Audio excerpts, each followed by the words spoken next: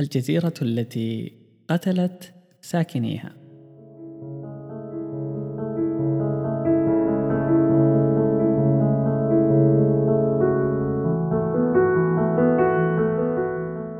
السلام عليكم ورحمة الله وبركاته. في بودكاست رحلة. في بداية القرن 18 كانت هنالك شركة بحرية تدعى سكاي أرادت خلق تجربة خيالية بأن تسافر بسفينتها التي صممتها حول بحار العالم. بدأت رحلتها من بريطانيا التي حوت أغنى أغنياء العالم، ثم المرور بسواحل فرنسا الذين تسابقوا على شراء تذكرة الصعود المكلفة، ثم مرت على البندقية. وفي البندقية انضم من تلك المنطقة الكثير من الركاب الروسيين. صعد الركاب فرحين فسيخوضون تجربة مثيرة 365 يوما من الأحلام، فيها التعرف على ثقافات الشعوب الأخرى ورؤية هذا الكوكب الفسيح الذي لم يروه من قبل. أطلق على السفينة اسم صانعها كريغ آدم، فانطلقت كريغ بعزيمة كعزيمة صانعها بين الأمواج المتلاطمة والعواصف والأعاصير. كان الخوف والإثارة تدب في عروق ركابها، وروح المغامرة غمرت السفينة بالسعادة والحماس. وخلال رحلتهم في أعماق المحيط ظهر خلل في هيكل السفينة وتسرب الماء داخلها، فبدأ ربان السفينة بإخلاء الركاب، وحملوا معهم الماء والطعام، ثم هاموا في البحر. بدأ الطعام يقل والماء ينفد والأمل يفقد من ركابها، حتى مات الأمل كلية. وعندها رأى أحدهم في السماء طائر النورس، وفرحوا فرحا جما واتجهوا صوبه، ثم رأوا الجزيرة الصغيرة وذهبوا إليها مستبشرين وكأنما ولدوا حينها. صفوا القوارب ونزلوا إلى الجزيرة العجيبة فرحين ومرتابين أن تكون هي المكان الأخير الذي سيموتون فيه. بدأت الأفكار التشاؤمية تتسرب إلى الحشود. من سيسلك هذا الطريق البحري الذي لم يسلكه أحد من قبل؟ بدأوا الانتشار بالجزيرة للبحث عن مأوى وطعام، وبعد عدة سنين بدأوا في تشكيل مجتمعاتهم بعد أن فقدوا كليا فكرة العودة إلى أوطانهم. كان سكان الجزيرة ينتمون لأربعة طوائف عقدية مختلفة، نسميهم الطائفة الحمراء والطائفة الصفراء والزرقاء والخضراء. سكنت كل مجموعة منها منطقة من مناطق الجزيرة الصغيرة، وكانوا يعيشون بكل بساطة مع بعضهم البعض. ولكن يوما من الأيام قتل رجل من الطائفة الحمراء رجلا آخر من الطائفة الزرقاء، وبدأت سلسلة من القتالات بين الطائفتين. كان السبب الأساسي في الاختلاف أن كل طائفة أرادت تطبيق تشريعاتهم التي يؤمنون بها. وبعدها حدث القتال، واستمر لأشهر عدة، والتي كادت أن تقضي على كلا الطائفتين. انتصرت طائفة القاتل الحمراء على طائفة المقتول الزرقاء، وقرروا عقاب القاتل بسجنه حتى الموت عقوبة لما فعل، كما هي التشريعات التي يؤمنون بها.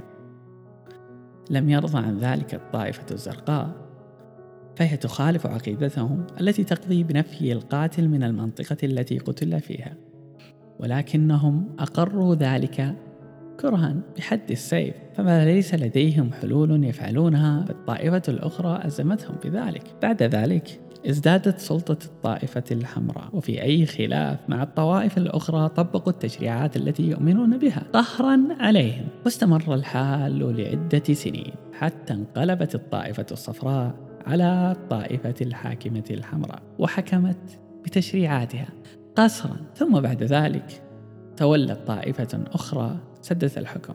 استمر الحال لعدة سنين حتى انقلبت الطائفة الصفراء على الطائفة الحمراء وحكمت بتشريعاتها قسرا، ثم ضعفت، وسيطرت الطائفة الزرقاء على سدة الحكم.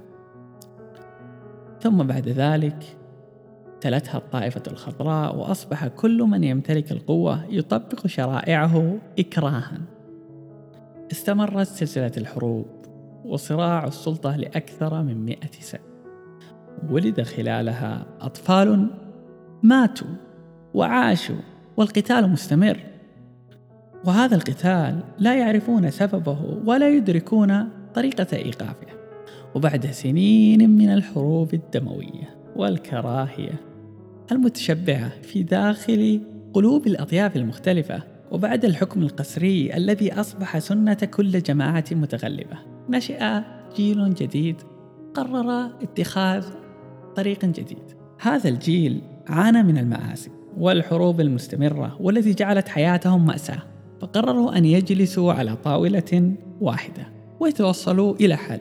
جلست الطوائف الأربع واتفقوا على الوصول إلى حل. المشكلة أن كل طائفة منهم كانت لديها عقيدة مختلفة، ولكنهم ملوا من الحروب وفرض القوانين بالإكراه، فقرروا أن يصلوا إلى نظام حكم توافقي يرضي الأطياف الأربع. وبعد مشاورات طويلة اتفقوا على أن يقرروا الأنظمة بالتصويت، وأن يكتبوا دستورا توافقيا يرضي غالبية من يسكن في هذه الجزيرة. لم يصل سكان الجزيرة إلى هذا المستوى من الوعي إلا بعد سنين من التجربة والخلاف والقتال الذي أدى إلى النضوج. هذه القصة خيالية، هي نسخة حقيقية مما يحدث في العالم العربي. فبعد نهاية الحرب العالمية الثانية تغيرت خارطة الدول وتعاملها مع بعضها البعض. ففي السابق كانت الدولة تتوقف حدودها في آخر مكان يقف فيها جيشها، وكان على الناس المحكومين دفع ضريبة الحماية، ويكون لهم مجتمعهم الخاص يتحاكمون به، ويكون لهم قضاءهم الخاص وتشريعاتهم الخاصة. أما بعد الحرب العالمية الثانية أقرت الأمم المتحدة اتفاق سيادة الدولة. اتفاق سيادة الدولة على أراضيها غير الأمر، فأجبر الناس أن يقطنوا في مكان واحد بجنسية محددة، وأن يتعايشوا مع بعض أو يتقاتلوا. ومع تطور الدول أصبحت أكثر شمولية وتدخلا في حياة الفرد، فلم تعد كل جماعة تختار القاضي الذي تتحاكم له، ولم تعد تطبق ما تؤمن به من دون تدخل الدولة في خلافهم، وأصبح النظام شموليا جدا ومعقدا. وخلال هذه الفترة نجد أن الدول التي تحوي أطيافا مختلفة لديها خياران اثنان ولا ثالث لهما: إما أن تتقاتل لتطبق ما تؤمن به، وحين تنتصر طائفة تطبق ما تؤمن به وتستبد بالطوائف الأخرى، ثم تضعف وتأتي طائفة أخرى تفرض عليهم نفس ما كرهوا، وهو فرض واستبداد بشريعة، ويصبح المجتمع مفككا يكره بعضه البعض ويقتل بعضه البعض. أو أن تجلس الطوائف المختلفة على الطاولة بطريقة حضارية وتتفق على حل يقبله الأطياف المختلفة ويوقف الدماء والكراهية بين المواطنين. كان معكم عبد العزيز المحارب في بودكاست رحلة في حفظ الله.